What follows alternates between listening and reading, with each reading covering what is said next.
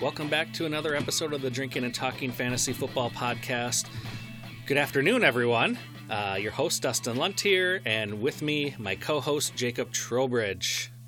Hello. How are you doing? We are recording in the afternoon. It's wild. This is so unlike us. It is.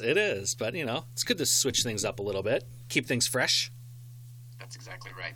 We don't want to become those stale night-timers only. That's right. You know the type. That's right.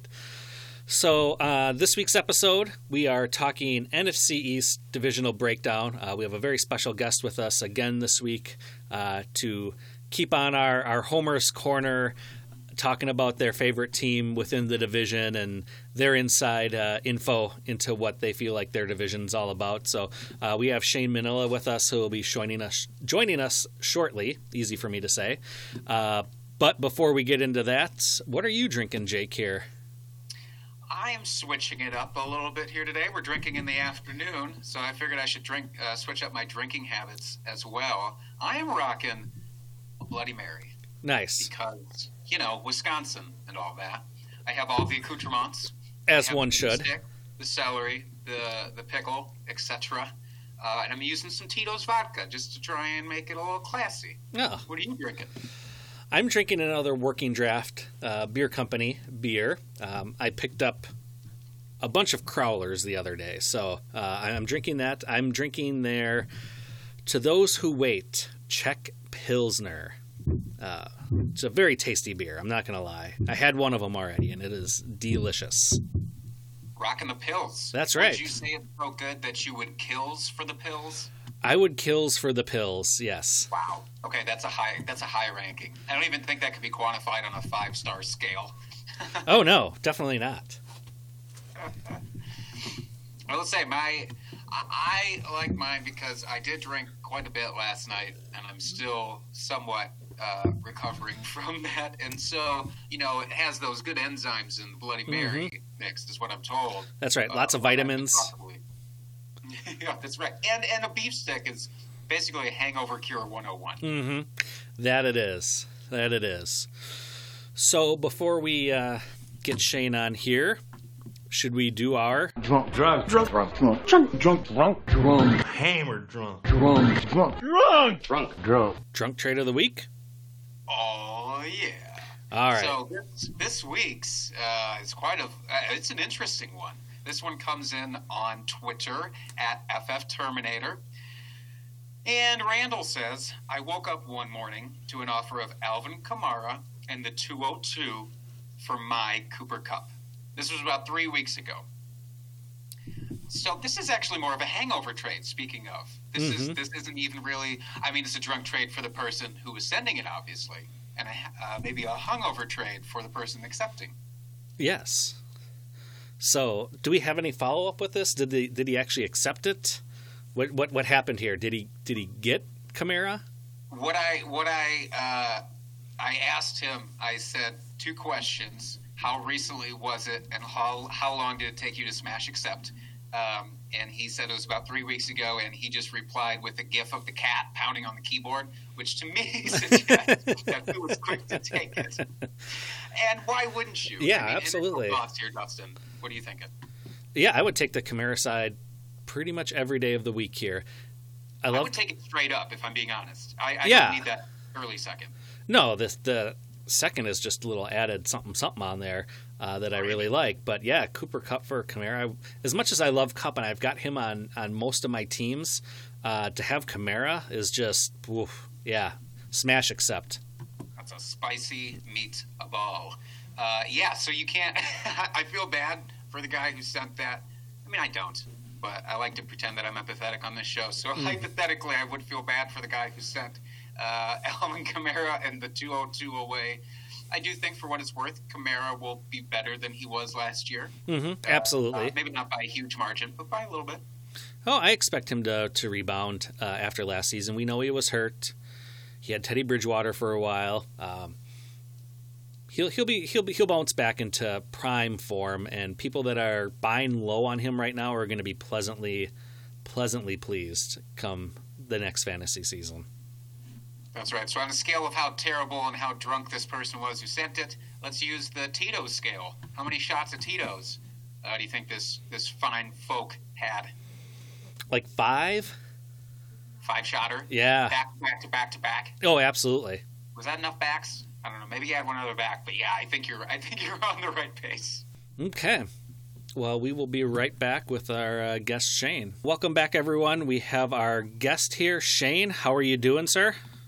Oh, I'm doing freaking awesome. I guess I should have asked you first. Cursing is frowned upon?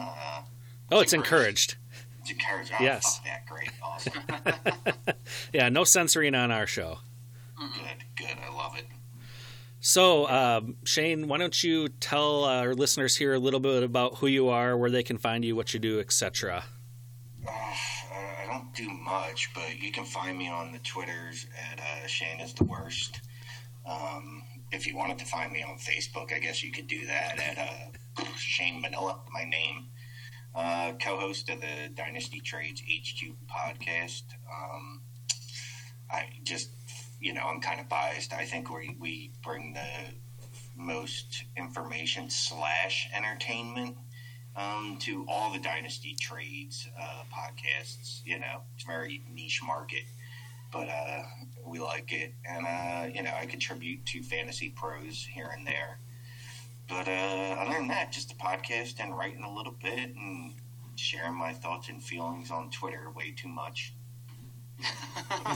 As everybody does, it's fine. Mm-hmm. Dustin, I feel like we disrespected actually by not allowing Shane to comment on our drunk trade of the week. I feel like if any guest was meant to do that, it was probably him. Should we ask what his feelings are on this drunk trade this week? Yeah, let's do it. All right, so this was submitted in from Twitter, and the guy says he woke up one morning to an offer of Alvin Kamara and 202 for his Cooper Kupp. This was 3 weeks ago. So the person sending it was drunk. Clearly. Where do you how was he high as well? Did he know if he was stoned? No. He didn't. We could always assume that, but he didn't. I'm going to assume he was tweaking on meth. Because that's freaking terrible. Oh my God. I would. I don't even know in what format you would trade Alvin Kamara straight up for Cooper Kupp. Maybe no PPR for wide receivers and 2-point PPR for, or the other way around, no PPR for running backs and 2 points for wide receivers. And then you're like, you know what, for funsies, I'm just going to give you the 102, which is, I don't know if it's super flex. Did it say? It did not specify. So, okay, but you're looking at, either JT Taylor Jonathan Taylor or DeAndre Swift or J.K. Dobbins. If you're a J.K. Dobbins stan like me. So, dude, that's horrible. You should be ashamed. I don't care how drunk you are. That is like waking up to a disgusting mess next to you and going, oh, well, I was drunk. There's no excuse sometimes. I don't care how much you drink. Yeah, no matter how drunk you are, and this goes for men or women, there's no excuse to bring home something that, the next morning you wake up and go, seriously, something that makes you question your life decisions. And I think that's what that trade did. That would make me question my life decisions. That's fair. Well, thank you for your input on that. Yes. We both agreed that we would still take Kamara straight up to Cooper Kupp no matter what. So I'm glad that we're all on the same page. This was terrible. You should feel bad about yourself. All right, Dustin, you want to get us into the rest of it? Yeah, so we are talking NFC East this week. Just breaking down teams, free agency moves, draft needs here with the draft coming up this next week, things like that. So why don't we start with your Eagles? Yay. So yeah, I don't know if they're going to be able to get over that Josh McCown loss. That's tough. That's tough, man. Yeah, I didn't want to bring it up. I figured it would really push some salt into the wounds. No, yeah, that's tough. I mean, my man played on a torn butt cheek in the playoffs after Javadian Clowney's dirty, sadistic, damn near criminal illegal hit on Carson Wentz's poor head. Yeah, you're in good company here because we hate the Seahawks as well. So. Yeah, they're a horrible team, horrible organization, horrible people, basically, for employing such a devious, scandalous criminal like Javadian Clowney, or however you pronounce his name. And honestly, just the whole Seattle, Washington, the city of Seattle should have been banished from America. And actually, the state of Washington probably as well. But, whatever. I'm not bitter at all. Oh, I can tell. That's clear. Baby steps. Maybe in 2022 they'll get some suspensions brewing for that, in retrospect or something. I think, you know what, I do like that the league is apparently blackballed Clowney and no one's signing him. So I appreciate that the NFL has colluded to do that. So, obviously, Philly hasn't really made any offseason additions here, with free agency. Not a lot of notable losses to speak of. So what are you hoping for here with the draft coming up? Well, if you play IDP, they did make a couple moves, and I don't play IDP. And Neither do we. It wasn't a Philly team. But, there's Darius Slay who's a shutdown corner. So whoever is playing corner on the other side, pick that guy up every week because he's going to get targeted. They left themselves in a really precarious position going into this draft. You're counting on Deshaun Jackson to come back healthy, which, he's a 30-year-old speedster. Now, he had a great game. One great game because he only played one full game last year where he went 8 for 154 and had 2 50-yard plus touchdowns. So that's great, but it's kind of hard to extrapolate that over a full season because then, you could do that. But you'd have something like, based off that 170 receptions for 3,000 yards and 32 touchdowns. Which would be a pretty good season. Yeah. And then you got Alshon Jeffrey, who I forget if he blew his Achilles out or it was a knee injury. I forget. Either way, he's probably out for the first season of the month. He hates the quarterback. He's clearly the leak in the locker room. So, yeah, they left themselves in a position where they have to draft wide receivers in the draft, and they have to hit. And they have to hit almost immediately. Like, these aren't guys like, J-Jaw was absolutely trash last year. They can't draft a guy in the second round or in the first round and have that happen again. Wentz didn't have any receivers that had more than 500 yards last year. That's ridiculous. And, people will bring up, well, he had Zach Ertz and he had Dallas Goedert. So it's almost like having good wide receivers. Except it's not, it's a whole different makeup. Like, those aren't explosive players downfield. And you don't like Austin Scott getting rolled out as your wide receiver 2. You don't like that idea. And basically Miles Sanders being your wide receiver 1. Mm-hmm. Like, that's not a recipe for success. So they've left themselves in a place where they're at in the draft.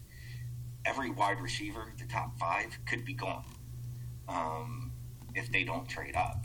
So they put themselves in a position because they didn't sign any receivers. Like, Rashard Perryman was out there. You could have got him for $6 million. Robbie Anderson you could have got for $10 million.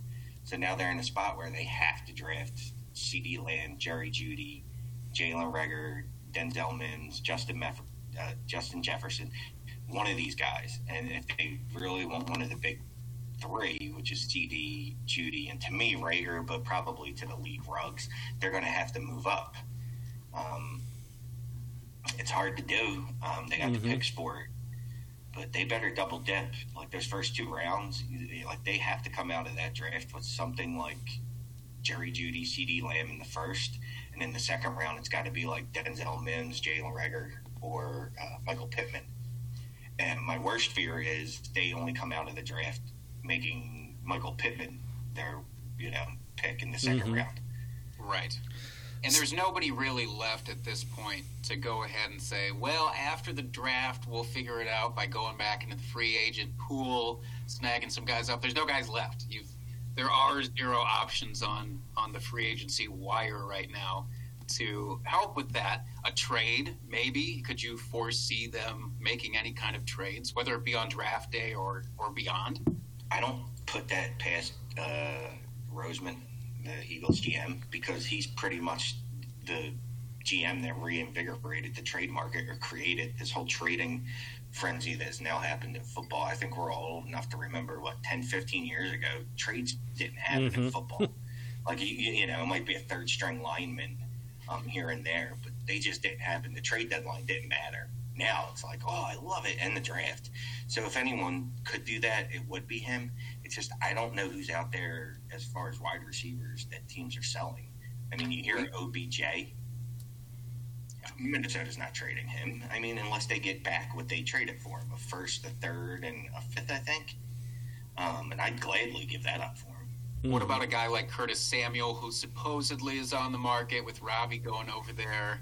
He's a speed guy, you know? Yeah, no, I like Samuel. If they want to give up a third for him, fine. You can't give up a day one or a second round pick for him. And you need a legitimate wide receiver one or someone that's going to grow into a wide receiver one on this team. Now, Samuel is an upgrade on every receiver right now, except maybe a healthy Deshaun Jackson. Because, Alshon, he can't go deep anymore. He doesn't have this. He never was a speedster anyway. They need someone that's going to be a deep threat. And Samuel can do that, too. He is versatile enough, I think, to do that. He had a ton of air yards. I think he had the most in the league last year. And or the most left on the field because Kyle Allen can't throw deep to save his life. Or Carson Wentz, he was actually ranked 9th in deep ball percentage the last 2 years, according to the Deep Ball Project. I just discovered that today. That was fun. Just give them a shout out real quick. It's at brickwallblitz.com. So, yeah, Wentz was 9th the last 2 years, and that's with no one. You know what I mean? Like I said, he had Deshaun Jackson for a game. So, I mean, I won't mind Samuel at all. But if you're going to do that, give up a third for Samuel, but you still need to come out of the draft with CeeDee Lamb or Jerry Jeudy. Or both. Or Jalen Reagor. You know what I mean? To me, those are the top 3 wide receivers, even though the league really likes Henry Ruggs. Even at this point, I'll take Henry Ruggs, and I don't even like him. But, he'd still be an improvement because Greg Ward's their best wide receiver right now. That's scary. But, hey, at least it's no longer Nelson Aguilar. Not that he was ever the best receiver there anyways, but at least that albatross is gone. That's got to feel good. In a way, doesn't it? It's so disappointing because, he turned it around. It looked like, all right, Aguilar's going to be a player now. And then he just regressed, just completely regressed, dropping passes. Like, it was so bad last year. He'd catch a ball, and then he'd fumble it. Like, no one's around the guy. You're just like, dude, what are you doing? Why are you so pterodactyl arms for a catch where he doesn't, his elbows are suddenly glued to his sternum somehow. Terrible, man. Yeah, Sanders was the best wide receiver on that team last year. You could send him in all the routes, but again, your running backs and your tight ends shouldn't be your number one receiving options. How do you feel about the backfield? Speaking of Sanders, then, so Jordan Howard's gone. He went to Miami. So it's Sanders and then Boston Scott are basically your top 2 guys back there. Do you think, I'll ask you as the Eagles expert here, is it possible that Peterson does lean into Sanders then and gives him more of a, call it a traditional workhorse role, whatever you want to say, where he gets, 65, 70% of snaps? I think what we saw last year when Howard went down, where Sanders had 62% of the rushing attempts, 62% of the market share of all rushing attempts, compared to the 29% when Jordan Howard was there. I think that's something that we can see. I don't think he'll ever be at 70, 80%. He's just never going to be that guy. And you don't want him to be that guy. Because to me, even though the physical build's different, he's a Alvin Kamara type of player. He's and again, not at the level of, but he's a Christian McCaffrey type of player. I'd be happy with 15 rushing attempts a game and 5 to 6, 7 receptions a game. That's how you want to use him. And Boston Scott is similar to him. He's a lot smaller. He's a lot sturdier, or thicker built. He's a similar player that you can use him in the same way. So I think they're probably going to come out of this draft with at least one banger. For Sanders' fantasy purposes, I'm hoping it's not someone like A. Dillon who could steal a bunch of touchdowns. But I think, 62%, and if he sees 70 to 80 targets, probably more, hopefully. But I still think he's going to be a running back one for the next few years. Interesting. Are you giving up anything to go get Boston Scott? Dustin, are you trying to trade for Boston Scott at all right now, just on the off chance that the Darren Sproles type situation comes into play there? Yeah, maybe if he was a throw-in piece on a trade or something, but not actively going after him right now. So I want to go back to the wide receivers for a second with Sega. What happened to him last year? Everyone was so high on him coming out of the draft, and I think we all agreed that the fit seemed really good with the Eagles, and then just did nothing all season. Any insight on why that happened? Got nothing. Yeah, when he was drafted, a lot of people said, "Oh, this is an Alshon clone. He's going to be a jump ball specialist. He's not a speedster, but he's big-bodied.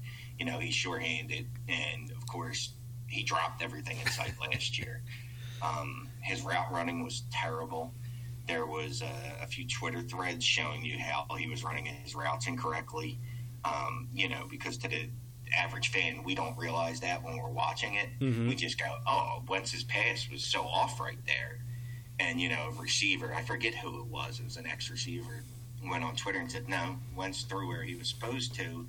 Problem is J-Jaw, he gets to his spot and then starts floating away, and, by the time Wentz lets it go, he's not there anymore." He dropped touchdowns. It just, nothing. I had no idea. He looked terrible. He looked like he had never played football at a high level before. And there was no reason for it. It's not like he held out. There was a full camp. He was never really injured. I mean, he had a small knee thing, but he still practiced most weeks. He had the opportunity to practice with the ones.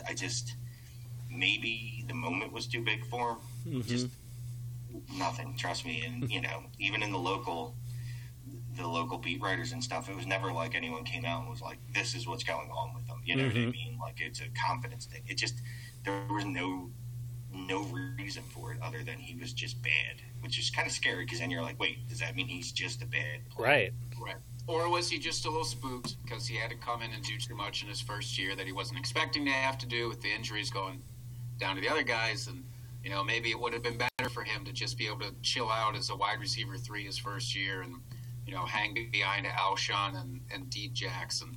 Now he gets shoehorned into the de facto, I guess you wouldn't even say number 1 because Greg Ward basically became the number 1 there. But do you have any hope for him this year?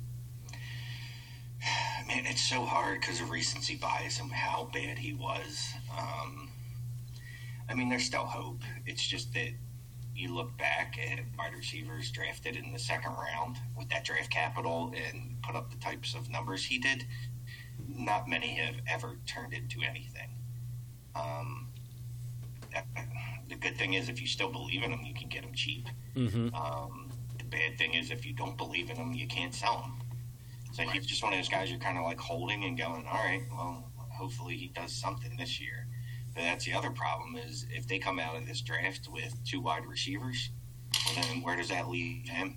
Because one of those guys they're going to draft is definitely going to be the guy that's the 1. And you would think if they draft another second receiver early, well, that guy might already jump J-Jaw by the time camp rolls around, or if it rolls around, and then he's looking at being the wide receiver 3 on this team to young guys too, not just old guys. Like last year, it's one thing if he came in and Alshon was healthy and Deshaun was healthy and Aguilar were healthy and he was a wide receiver 4, but he produced a little bit. You could live with that because 2 old guys that were going to go, but. I don't know. I just hold on to him, but I don't. You can envision a way that he's just washed at this point because of what could happen and the moves they need to make. I think my only silver lining for him, the hope, is that because I think there will be a super abbreviated offseason if there is one, and it's like, well, hey, yes, if they bring in rookies. Well, we know how hard it is for rookie wide receivers to come in without practice and all of a sudden just step into NFL gameplay. So if that happens, well, hey, he's got an offseason under his belt in the system. So maybe that forces him to see some snaps. But, yeah, I'd be nervous for sure about him. Now, if everything goes well with the draft or if it goes the way you want it to go with the draft, what are you doing with Carson Wentz? Where are you placing him for redraft purposes this year? So he was the QB 12 last year, and it's funny because people just love to hate Carson Wentz for whatever reason. I think it's because he's a ginger, and instinctively as a human race don't like gingers because, they are mutants. There's only like 3% of the world's population are gingers, which, okay, they're weird animals, whatever, fine. You ever meet a red-headed, left-handed person? It's terrifying. It's absolutely terrifying. Yeah, no, that's probably an alien. There's no way that's a real human.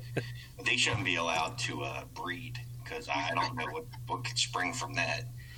But he's a guy that, you'll be able to get late in redraft leagues, or later, I should say, because guys no one looks at him in the level of Pat Mahomes, which is probably the only quarterback that I'd say you definitely, him and Lamar Jackson, you take over Wentz. After that, he had similar stats to Deshaun Watson, and nobody trashes Watson. Mm-hmm. And again, he did it with no real receivers.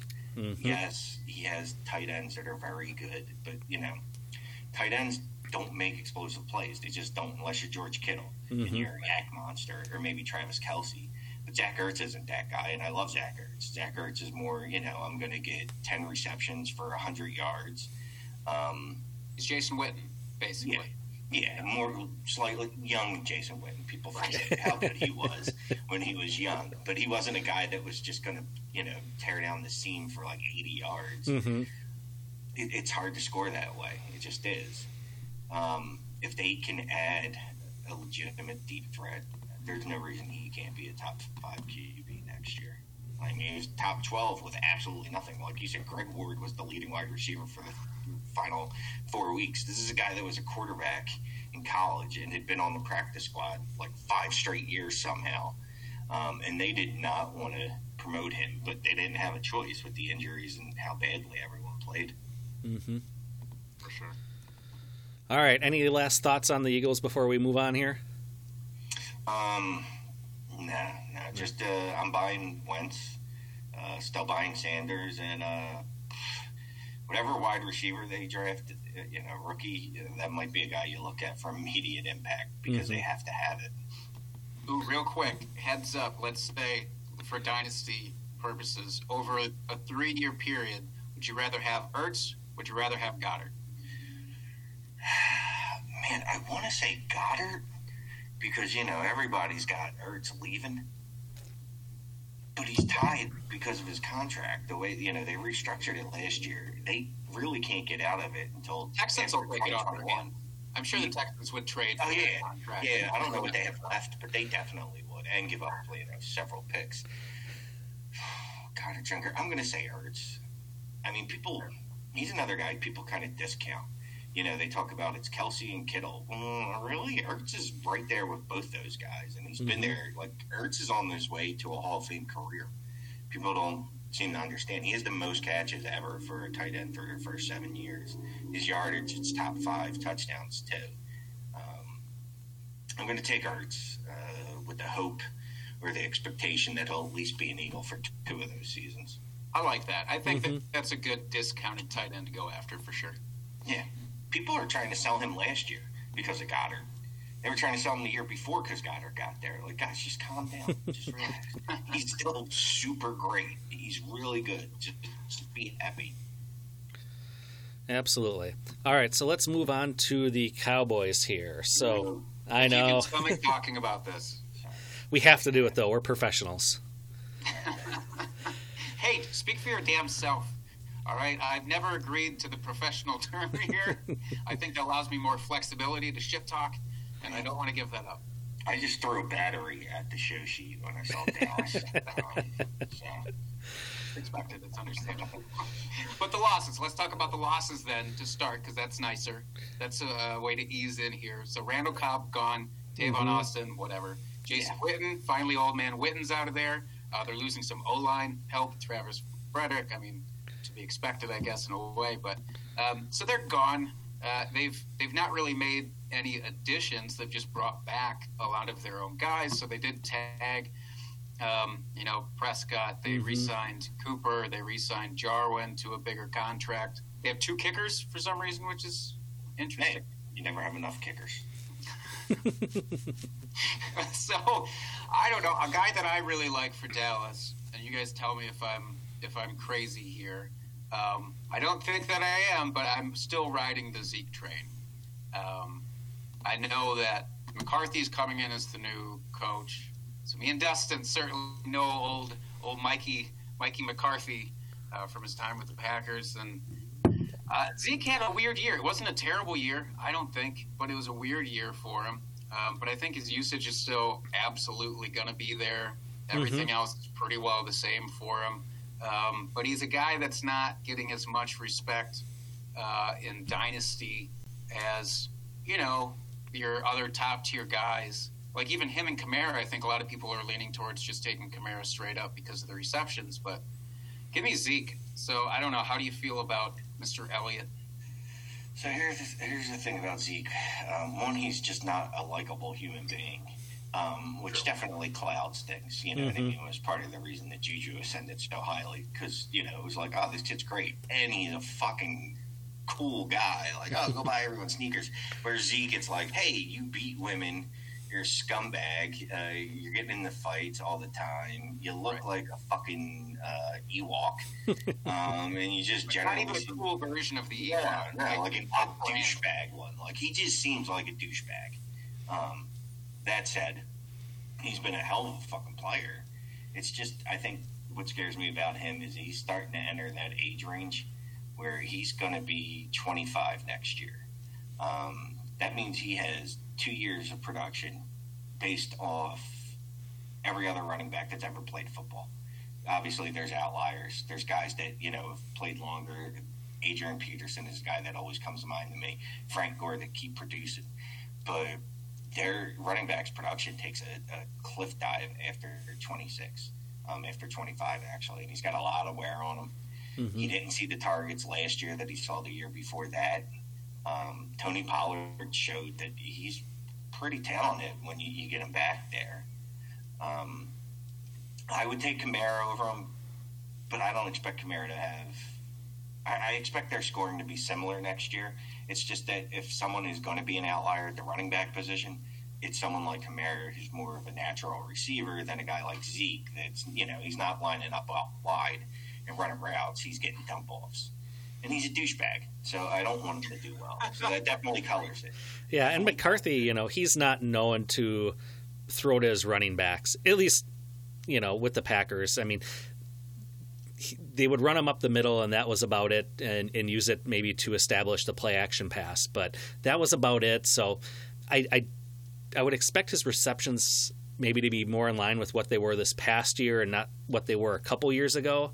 But that's just not traditionally how McCarthy has used his running backs. Now, hold on. What about Cheeseburger Eddie, who was the king of the screens for his rookie year, where he was taking those dump offs and, he'd get a 60-yard scamper because he had excellent blocking. I was going to say that was more Eddie than the play calling, I think. You want to put that on the shoulders of Eddie Lacy.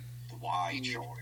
Wide. Well, very wide. That was the slimmest he ever was. He had quick movements that year. It all went downhill after his rookie year. Dude, he was, real quick, he could have been so good if he had any motivation to work out or work on his game at all, because just natural ability, and you saw it in that rookie year and a little bit the next year, and before he blew up and became a Sherman tank. He was a really good player, and he was pretty nimble for a big, giant, fat bastard. He was kind of the Ben Roethlisberger of running backs while he was there, and he always had ankle issues and shit, and he didn't move swiftly. Like, it never looked amazing. It was amazing just to see him rack up yards, because you're like, how is he still doing this? I don't understand how you're still running at this point. But yeah, I at least, as a Packers homer, never felt super confident anytime that he got the ball beyond, year two, for sure. Yeah.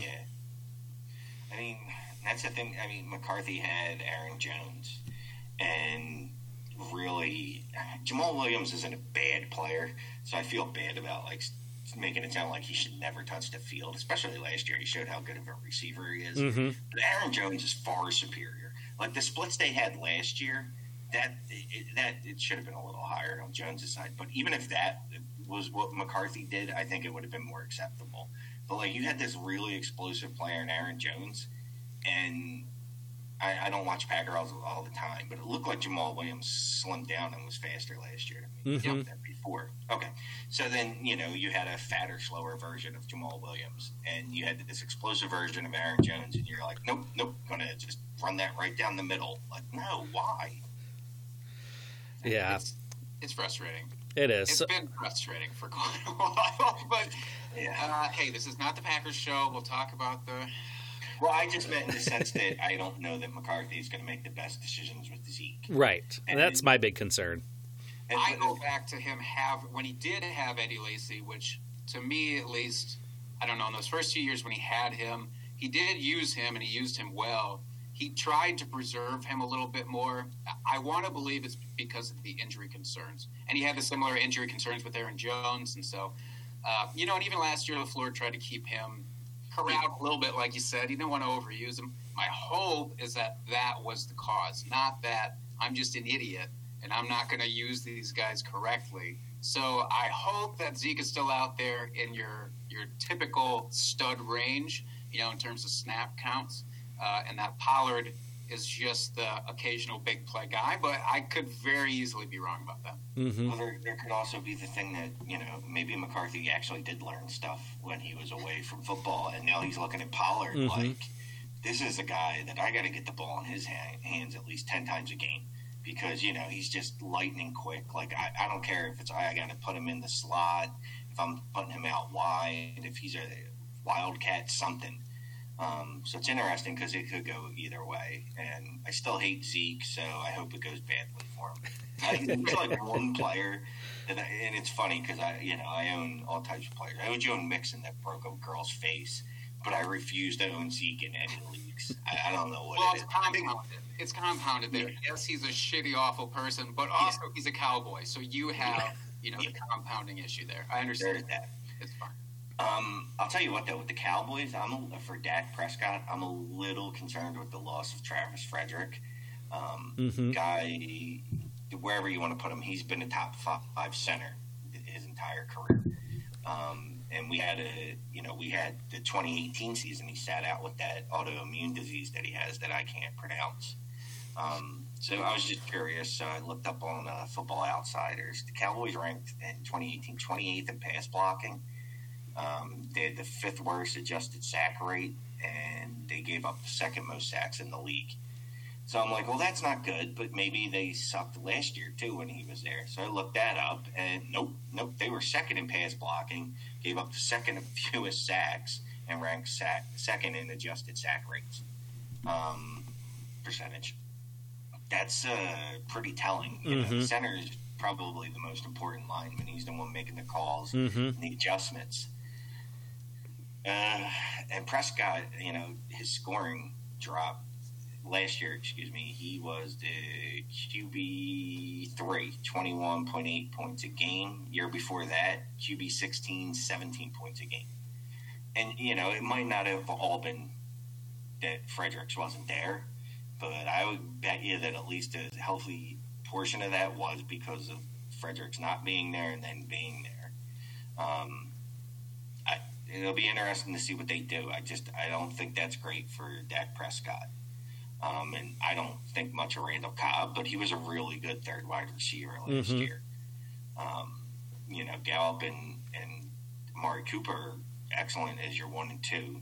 I reversed them there. Obviously, Cooper's the 1. But I don't even know who their third wide receiver is going to be this year. It wouldn't surprise me if Tony Pollard really does get some slot work for that exact reason. Obviously, there's still plenty of time for them to add guys, and they could and should. But if they don't, it'd be interesting there. Yeah. Me and Dustin have constant back and forth about Amari Cooper. I don't know if there's a player in this world that we are more contentious about in terms of our viewpoints on them. I'm still high on Cooper. I think he has a little bit of maybe a work ethic issue. I don't know. It's very bizarre what happens with him sometimes where he does just disappear for games. But he was better. He was more consistent this year, I think, than he's ever been. The year before, I cut him a break because he traded teams, and that's tough. That's hard to do. But I don't know. So, wait, first, Dustin, have you come around on my man Cooper yet? Not a lot. I'm not going to lie. I have a hard time believing in him. He always ends up at the end of the season with good stat lines, and that's great. He's always that wide receiver one, but the week-to-week variance, I try to avoid that if I can on my teams, especially if he's your wide receiver one on your team. Because if you can get him as your wide receiver two, hey, that's great. You can get away with some of that variance. But as your wide receiver one, I'm looking for someone that's going to be consistently producing for me. Well, let me ask you both this question then. If we're talking about variance and week to week, the up and downs of it, because there are some guys I think that are very similar to that, but they don't get quite as much shit for it. So a guy like Stephon Diggs, now new team, he's with Buffalo. This year, would you straight up, you'd prefer Cooper or Diggs? I would. Yeah, same here.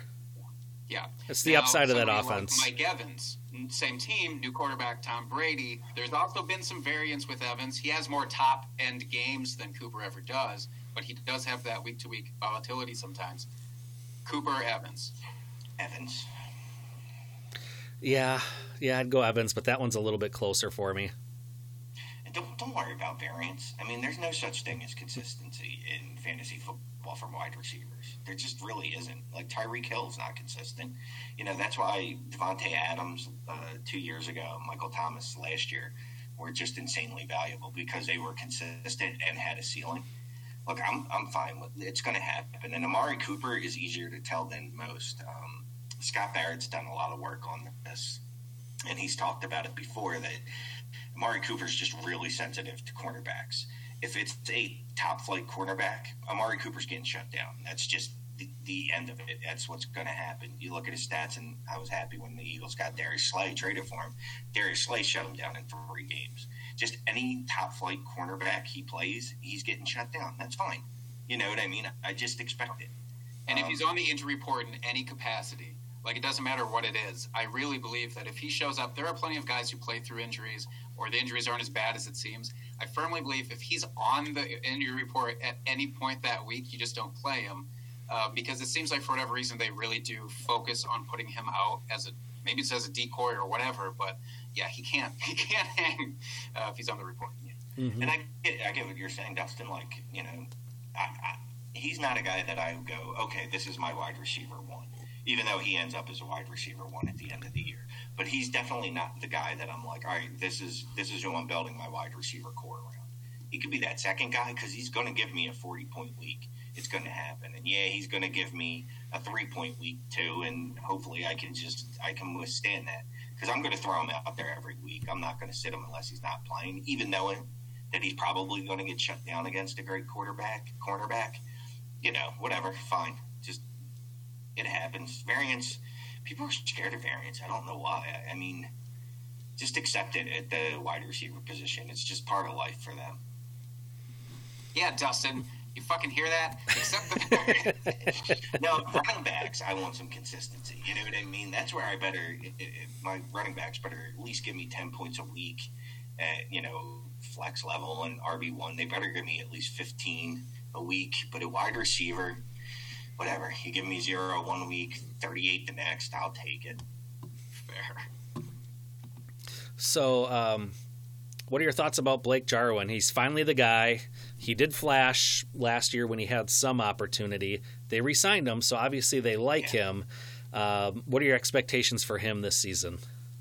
I fully expect him to be a tight end one, which isn't really saying a lot because I think the tight end one at the low end last year scored like 9.7 points or something. Right. And in non-PPR, I don't even want to look at it. It's probably like 6 points a game. But I expect him to be a mid-range, probably like tight end 8.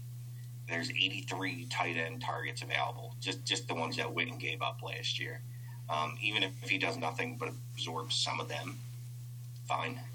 And then also with, Randall Cobb was running a lot of the same types of routes that a tight end would run because he runs like a tight end now. I expect him to be at least around tight end 8. Really a guy I liked. And last year, it's funny, you watch Cowboy games, and every time there was a big explosive play at tight end, it's him. You couldn't even see the number, and then immediately they put Witten in for a 2-yard reception where he just falls down and dies. Yeah, the other thing that I like... Jason Witten falls down as part of his catch passing process. Like, Yes. that is actually built into how he catches balls. He just falls down. Sorry, Dusty, what were you saying? Yeah, the other thing that I like about him is that McCarthy traditionally, when the Packers had athletic, good tight ends, we would use them, and they got a lot of play. Where kind of towards the end of McCarthy's tenure here, we just had garbage tight ends, basically. And I know a lot of people say that Rodgers just hates his tight ends, but I think it was more that they didn't have the tight ends they needed to fit in their scheme. So I feel like Jarwin fits more into McCarthy's mold of tight end. So that gives me a little bit of hope as well. Wait, are you suggesting that Blake Jarwin is better than Richard Rodgers? Is that what you're saying here? Blasphemy. What about Mercedes Lewis? Was he better than Mercedes? Dude, Dak has at least shown. I can't speak to the Rodgers hate of tight ends, but it does seem that way. Although he did have the ghost of Jimmy Graham for the last 2 years, so that wasn't very good. But Dak has seemed to target his tight ends. Mm-hmm. Not hyper target them. It's not like 30% of the targets are going to go to them, but definitely enough where they're going to be fantasy viable if they're any good. I mean, Jason Witten was a tight end one last year, and he couldn't walk. Like you said, Jake, he'd catch and fall down immediately. It's just hilarious. So, yeah, I like Jarwin enough. I don't know. It's always tough to bank on an undrafted tight end and just say, yeah, he did get the paycheck, which is great. It wasn't exorbitant amount of money for a tight end, but it was for an undrafted tight end. So I like that. He's a guy, like, I always try and punt the tight end position when possible. So there's a collection of guys that are around his range that I'd love to have, but he's maybe chief among them. Mm-hmm. All right, well, that's enough Cowboys talk, huh? Let's let's move on to the Giants. And Jake, do you want to do a little happy dance here with one of their notable losses? I can't wait. Eli Manning is gone. He's out of the league forever. They can just stop talking about him for eternity now, unless they're referencing him and his dumb fucking face, and then they can talk about it as much as they want. Eli Manning's gone, which is great for two reasons. It's great just because Eli's gone, but it's great because now we get to see Daniel Jones and let him play and see what he actually is. I thought Daniel Jones looked fine last year when he got brought in. Me and you, Dustin, had a bet about when he would actually get brought in. I thought it would have been a lot later than it was. I thought it was going to be about mid-season, but came in around game 3, I want to say, and he looked fine, so I'm just happy that Eli's gone, let's be honest. Yeah, he flashed last year. He definitely had ups and downs, and I'm sure they weren't necessarily expecting him to play so early in the season.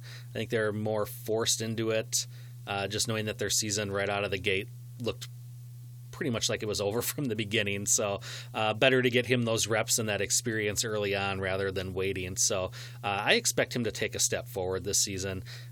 Their wide receiver core was pretty well decimated as well last season. They were missing wide receivers left and right. Their tight ends were injured. Barkley was out for a while. So a lot of his offensive weapons weren't on the field at the same time. So you got to cut him a little bit of slack, but I really liked what I saw from him. It's funny that you mentioned that their season was almost over from the beginning, because I remember the Roto World blurbs about him last offseason was the Giants weren't going to play him until they were out of playoff contention, and then they stuck him in game 3. We know what we have here. We know this isn't going to pan out. We're out of it. Eli is not taking this team. I like him too. I mean, he's got to get his fumbling under control, because he fumbled a lot. I don't know what his hand size is, but it can't be great, or he just holds the ball too carelessly. I don't know. He just fumbled way too much. But yeah, like you said, he didn't have Saquon for basically the whole season, because after Saquon sprained his ankle and everyone thought he was going to be done for the year, he probably should have just been done for the year, because he never looked right. He was definitely limited. Then you had Sterling Shepard, had how many concussions? I don't even know. He missed games with concussions. Golden Tate. I think he just missed the one game with him while he was suspended for his baby making pills. Evan Ingram was never healthy. Shock. Darius Slayton looked really good. Darius Slayton's not a wide receiver 1, and he shouldn't be a wide receiver 1 on an NFL offense. I am interested to see what they do this year, though. Are they going to add any wide receivers in the draft? I don't know their team well enough. I mean, obviously their running back's set. You know, they're set at quarterback. You're never set at offensive line, so they could do that early. But you figure even if Sterling Shepard can stop getting concussions a full season with Golden Tate, if Evan Ingram can play like maybe 9 games, yeah, Daniel Jones, he's another guy I really do like. And he's got that rushing ability too, which is what you need nowadays since quarterbacks like Tom Brady and Drew Brees, they're just a dying breed. Like, you need your quarterback to give you some rushing yards. Mm-hmm. So I like them a lot. Even though he's a Giant, still like them a lot. Yeah, I mean, they brought in Corey Coleman, so I think their wide receiver troubles are behind them with Corey Coleman there. No, I will be very curious because obviously this is such a deep wide receiver class that anybody who doesn't have a bona fide top 2 guys, it just seems like they'll probably take somebody. It just makes sense, or at least it's in consideration for them to do it. Yeah, Evan Ingram, I don't trust at all. If I'm drafting Evan Ingram, I am trying to get Caden Smith. Like, he's the only tight end that I would ever consider handcuffing. Because you're going to be getting 4 games, and then he's going to be gone. Caden Smith actually looked fine. Like, he looked fine in relief of Ingram and would actually be a top guy. You know, not as good, but he'd be a fine fantasy guy to have. But, yeah, I would actually handcuff a tight end with Evan Ingram, which is scary. I mean, Caden Smith is a guy that, like, once in a while he could give you a tight end 1 week if he scores a touchdown. Evan Ingram, if he could stay on the motherfucking field, is a guy that could give you, like, wide receiver 1 weeks. You know what I mean? Mm-hmm. Like, that's what he showed in his rookie year. And I'm still holding on to it. But, yeah, it's like when Jordan Reed was going well, you're like, all right, I got to handcuff him. Who's his backup? Vernon Davis? Great. Yep. Mm-hmm. It's not a great position to be in. But you have to put yourself in there sometime. You do not want to handcuff tight ends. Right. Saquon, I don't know. Barkley, number 1 possibility, I still think. Like, number 1 running back possibility. Obviously, CMC is the locked-in 101 for most people. I still really like Barkley. If he can just stay fucking healthy. If he gets 16 games in, maybe hot take, but I have him as my running back 1. Dustin, what do you think? Yeah, I would agree. He's definitely got that running back 1 upside. Yeah, it's tough to say. I mean, both franchises, you know, Carolina and New York, they both have new coaching staffs this year. So it'll be interesting to see how the running back is used in both those systems. But you can't deny the talent for either one of them. It's basically a toss-up at this point of who you would rather have because they're both amazing when they're on the field. They both have the pass-catching ability, and they both run the ball really well. You know, it's just a matter of who your flavor is. Incorrect. It is Saquon Barkley without a motherfucking doubt. I love that the guy has 1 down year when he basically tore his ankle because that's what a sprain is. It's a tear. And they were talking like he was going to be out for multiple weeks, and he came back in like 3 weeks. He shouldn't have played. He should have sat out. Barkley is better than CMC. I mean, we all knew this 2 years ago. We all knew this 3 years ago. 1 season of him being injured, and everybody's like, oh, no, CMC is the greatest thing. Barkley's just as good a receiver. He's a better running back. He's more powerful. He's more explosive. He's faster. He's better than CMC. And that's not to say CMC isn't amazing. He is. Barkley is next level. So, look, if I could trade CMC for Barkley and get anything back, like, I don't care if a 4th on the other side, do that all day because I love Saquon. Mm-hmm. And I'm with you, Jake. He's my 101 in Dynasty. He's my 101 in Redraft. And until I see him not perform in a full season, I mean, the guy was an RB12 last year playing on 1 fucking foot. You know, he's a top 12 running back. This year, he's going to be healthy, assuming, you know, health. I don't see how he's not the number 1 running back in the league. But the only question I do have about him, to Dustin's point, is Daniel Jones in terms of checkdowns. I loved Eli only because he checked down all the goddamn time to running back, so that was great for Barkley. My only wonderment, that's not a word, but my only question here is with Teddy Bridgewater, in the fold, does he check down to CMC so much? But they did add wide receivers there. I don't know. It's a possibility that maybe he ends up checking down more. But in terms of just pure rushing ability, I still want Barkley. But, people are going to do what they're going to do, and that's fine. You can have either one of them, and I have zero goddamn issues with it, obviously. But I'm interested. I don't know, Dustin, do you have Daniel Jones? Do you have him ranked like a firm ranking for quarterback right now? I don't. I haven't started my projections for next season yet. I could see him in that low QB1 range, in that kind of 11 to 14, assuming his weapons stay healthy. I mean, that's the big thing. I think if his weapons stay healthy, he definitely could be there. That team is terrifying to project for health. I will say that is the most maybe outside of the Eagles, like neck and neck. I don't know what to do with just that projection of that, because none of it feels good right now. I don't worry about Barkley's health only because he's never had a history of being injured. But Evan Ingram is made of China. Sterling Shepard is Sterling Shepard, right? Yeah. Sterling Shepard. He's one hit away from being out of the league. Yeah, and concussions. It's just it only takes one more time, and like you hope the guy retires at that point. Even if you own him in fantasy, you're like, they just go away. Like, I don't want to be on Twitter in 10 years and hear about you putting a bullet in your brain because you got CTE. Just hang it up. Yeah, can you and Jordan Reed and Brandon Cooks just all hang out on a Zoom chat for a while and stay away from the NFL, maybe? You guys are rich. Like, just go play, like, recreational, like, Saturday football with a bunch of, like, 42-year-old dudes with pot bellies like me. But, yeah, you were right, Jake. I mean, Christian McCaffrey, Saquon Barkley, if you have either one of them, you're in good shape. It's not like one's going to significantly outscore the other. I mean, honestly, it's going to be within probably 20 points of one another. They're both exceptional. I think you can – the one thing – I can't imagine that Teddy Bridgewater is going to check down more than Kyle Allen did last year. Is that possible? It's a fair point. I mean, I don't know. I don't have a lot of confidence. To be fair, I haven't looked up the hard numbers for Bridgewater versus Allen. So much of it is going back to his time with the Vikings, which isn't really fair to Bridgewater. He did check down a lot to Alvin Kamara last year, though. Yeah. But it's just I don't think it's just physically possible to do it more than Allen did. I mean, what did he have? 130 targets, and not like rarely any of them were actual like, all right, I'm running a 9 or I'm running a slant here. A lot of them were dump offs, and I don't know. It's not, but Bridgewater's definitely not going to be utilizing Robbie Anderson. That's probably for sure. No, that's unfortunate. All right, so let's finish off here with Washington. I'm sorry.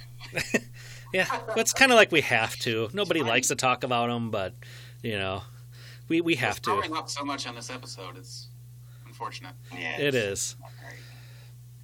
So, who did they lose? What's that? Who did they lose? So they lost Chris Thompson, Paul Richardson, Vernon Davis, and Jordan Reed. No one really that was super helpful for their team. Chris Thompson, you could argue. Fantasy relevant assets. Yeah, Chris Thompson, you could argue had some fantasy relevance in a flex position, but only when he was healthy, which he hasn't been able to stay healthy. So, not really a big loss. Obviously, no one else considers him viable at this point because he's still a free agent. So, that about says what everyone thinks on him. But yeah, they haven't really brought in a ton of people either. As we said, Kyle Allen rejoining his former coach.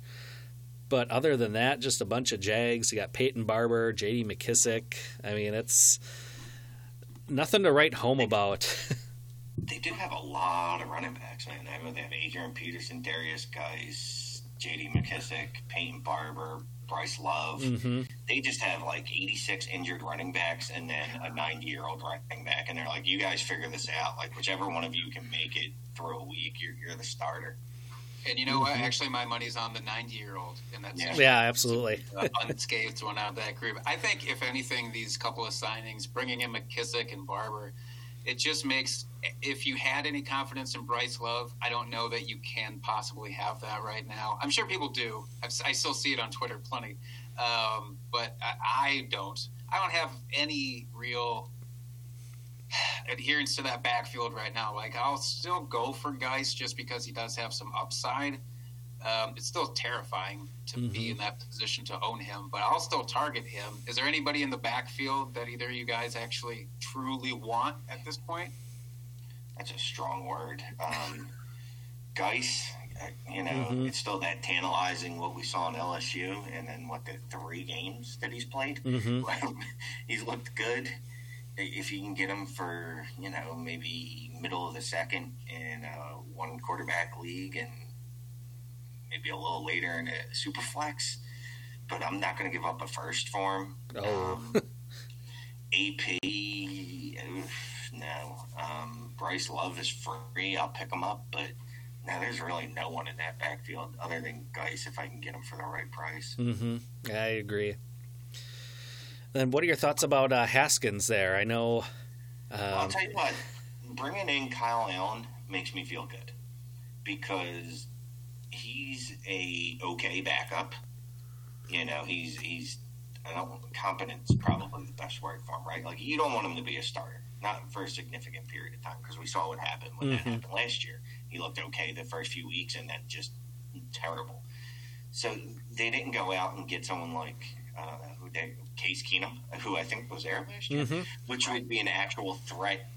Like, oh, okay, this guy's not so good that he can easily take the job, but he's good enough that if Haskins flames out, that they'll, start him. But I think this indicates that they're not going to go quarterback in the draft. And if they do, it's probably a 3rd, 4th, 5th round type guy where you're like, okay, he's not taking Haskins' job. Right. They'll go get maybe Eason or somebody like that, just kind of more depth, more competition in training camp. Again, supposing there is one. Yeah, I like the Kyle Allen signing for that reason too. It's like, well, here's a guy who obviously knows the coach, and so they can just plug him in specifically for the offseason and training camps. And, well, this is going to be really easy to at least get the rest of my guys up to speed if I have somebody like him who I can rely on. I said, this is a bold take, and it's fucking stupid that it's a bold take, but I said Dwayne Haskins can very easily be a top 16 quarterback with the new coaching staff there, which doesn't say a lot, but it says a lot more than where he was last year, which was obviously just rough. Just so rough. Everybody trashes Dwayne Haskins, but what did he have to work with? Like, they were on their tight end 3. I don't even remember who it was at this point. Jeremy Sprinkle. I only know because some asshole tried to offer me him in a trade today as if it was some big thing. He was part of that tight end class that we all thought was so deep that Evan Ingram won, and Njoku, and it just turned out not to be as deep as we thought. I think that might have been the Kittle one, too, if I'm not mistaken, but I could be wrong. Anyway, so he had Terry McLaurin. That's it. Kelvin Harmon. Steven Sims. Steven Sims had the second most targets on that or receptions. I forget either one. One of those. I think it was targets. Yeah, it was targets on that team for wide receivers. Chris Thompson had the second most targets, period, with 56. And he barely played. And obviously you're not throwing the ball to Adrian Peterson. No. Yeah, and that's the problem is the one good, healthy running back you have is completely adverse to catching the football. So I don't know what people expected from him. Like, you throw in a rookie quarterback behind a bad line with no position players, no skill players of any talent, really, other than McLaurin. And he was a rookie, too, so you can't expect the world from him also. Yeah. So I like them. I mean, they're going to have to add wide receivers. They have to add tight ends. They have to add everything, really, on offense outside of quarterback. And I think McLaurin, he's going to be a solid wide receiver 2, low-end wide receiver 2, high-end wide receiver 3 throughout his career. But he's not a lead wide receiver, I don't think, either. So they're another team that I wouldn't be shocked if they end up coming out of the draft with Jerry Jeudy or CeeDee Lamb or someone like that. But, yeah, I like Haskins' outlook, and assuming they're going to draft some talent to put around him. And he's another guy you can get cheap coming off a bad rookie year. Yeah, I'm really surprised they didn't add tight ends. What's that? Dustin, are you surprised they didn't add any tight ends through free agency yet? a little bit, because they really have nothing on their team. And it is a little surprising with this draft being, not a tight end draft, unless they're just going to punt the position basically until next year where it's supposed to be a little bit better. But yeah, I'm a little surprised they didn't get a little bit more aggressive for the tight ends that were available in this offseason. Yeah, guys like Eric Ebron sitting out there, and he wasn't super expensive, and that's a guy, I think he's better than probably 80% of the starting tight ends in the league. He's not George Kittle, he's not Zach Ertz, he's not Travis Kelce, he's not Mark Andrews.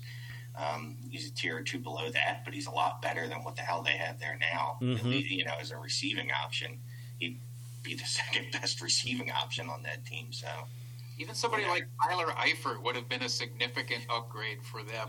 Like, I know obviously we're talking about guys who can't stay healthy here. Yeah. It's stupid to bring up Eifert, but hey, he finally played a full season, so that's nice. But yeah, it's a little weird that they didn't go after anybody. I'm not. So speaking of the wide receivers and speaking of McLaurin, I don't know. Me and Dustin were just talking about this because it was offered in a trade with McLaurin, and he was an option for a guy to go after compared to the likes of a DJ Chark or a Deebo Samuel. To me, McLaurin is below those guys in terms of the rookie wide receivers. I know that he flashed hardcore last year, but I still don't love him as I would never treat him as a top 15 wide receiver. It's just not in the cards for me. For him, I have tough putting him in the top 24 right now. I haven't, I don't do rankings anymore because I hated them, and I even in Dynasty, I'd be like, I got to update this again. Oh wait, I got to update it because I don't do them. I could see him being in my top 24 just off the top of my head. Top 15, no. I think he's a good receiver. He looked really good last year, but I think a lot of it is based off opportunity, and when there's no one else to throw to, he had like a 23% market share, which isn't, crazy, but I think that'll come down to something like 20% when they have legitimate receiving options there other than him. Yeah, but do you think, though, because there was no other receiving options, that the defenses could focus on him in the secondaries, where if they have some other weapons out there that maybe then that produces some opportunities for him that he didn't have this year? I think those things almost cancel themselves out sometimes, where it's like, oh, well, he's the only guy that they can throw to. Well, then, yeah, he's also the only guy that defense needs to focus on. So it's like, well, which one is more important? I don't know.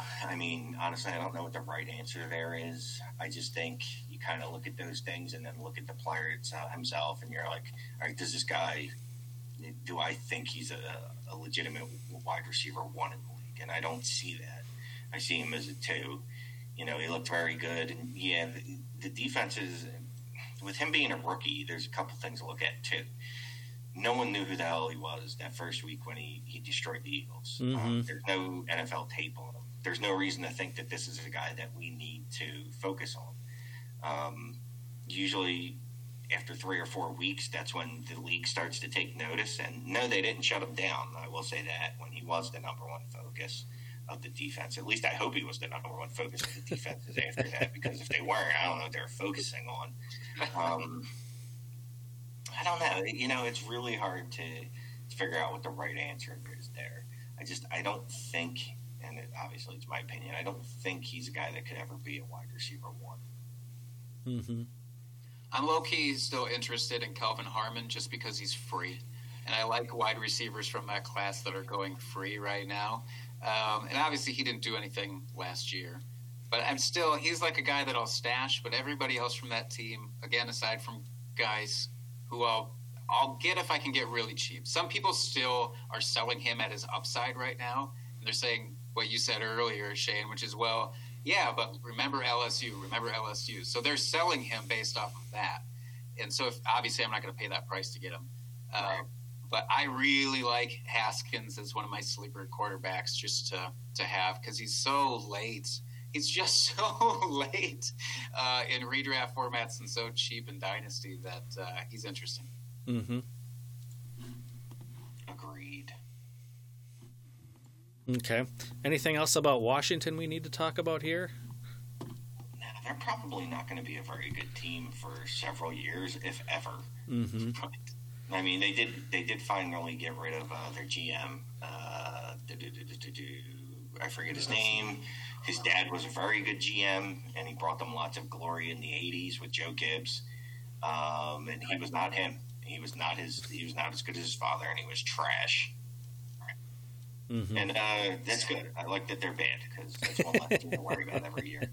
Yeah, that's an easy 2 games at least that you get to rally around. So that's right. All right, Dustin, anything else that we need to get into here? No, I don't think so. If you guys feel good about this. Shane, if there's any last things you want to plug here before we sign off? Check out my podcast with my co-hosts Michael Sipes and Jeremy Browen. Awesome dudes. Make sure you go follow them. I mean, you can check out my writing if you want or not. I don't think Fantasy Pros is going to live or die with the clicks they get from my articles, but definitely check out the podcast. Because that's it's a lot of fun. I really love. Yeah, it's a fun one. It's one of those that I look forward to every week when they get released. So I definitely enjoy your guys' banter and the quality of podcasts that you have. We appreciate that. I'm going to speak for the other two and assume they appreciate a compliment, but maybe they don't. No, man, just really cool that you guys let me come on, and thank you for working with me when I had to push back on the day, and. I don't know. Just hopefully we got the draft coming this week, so it's going to be awesome. Yeah, absolutely. I'm excited. Thanks for coming on, man. No worries about. We're basically as low on the totem pole in terms of being responsible for timing a podcast. I am typically the person who has to push back just on our weekly schedule, and they say, Dustin, I'm so sorry, but can we once again push it back? And he's like, yeah, sure. Yeah, we're pretty loosey-goosey here. He's the steak, and he knows that I'm the sizzle, so he can't do the podcast without the sizzle. So I have him right where I want him in terms of scheduling. Our show, it's pretty funny, is like our show sheet says Tuesday, whatever date. Basically, Tuesday means Tuesday, Wednesday, Thursday, because like every week it's like, all right, which one of the 3 days? So yeah, I'm you. We're all you. I'm just glad that I have Dustin to actually hold me down here. I think that was important for me. So sounds like absolutely fucking melee for you guys, but I love it because the end product is fantastic. Mm-hmm. Appreciate that. All right. Well, thank you so much, Shane, for coming on. You're welcome anytime on the show. It was a lot of fun having you. And like we said, tune into their podcast because it is a great one. Meh. All right. Thanks again, man, for coming along. We appreciate it. Thank you. All right. Yeah, thanks a lot. Thanks for tuning in, folks. As always, you can find us on Apple Podcasts, Stitcher, Podbean, etc. Pretty much anywhere you find podcasts, you can find us. And until next week, folks, keep drinking and talking fantasy football. Cheers, FFers.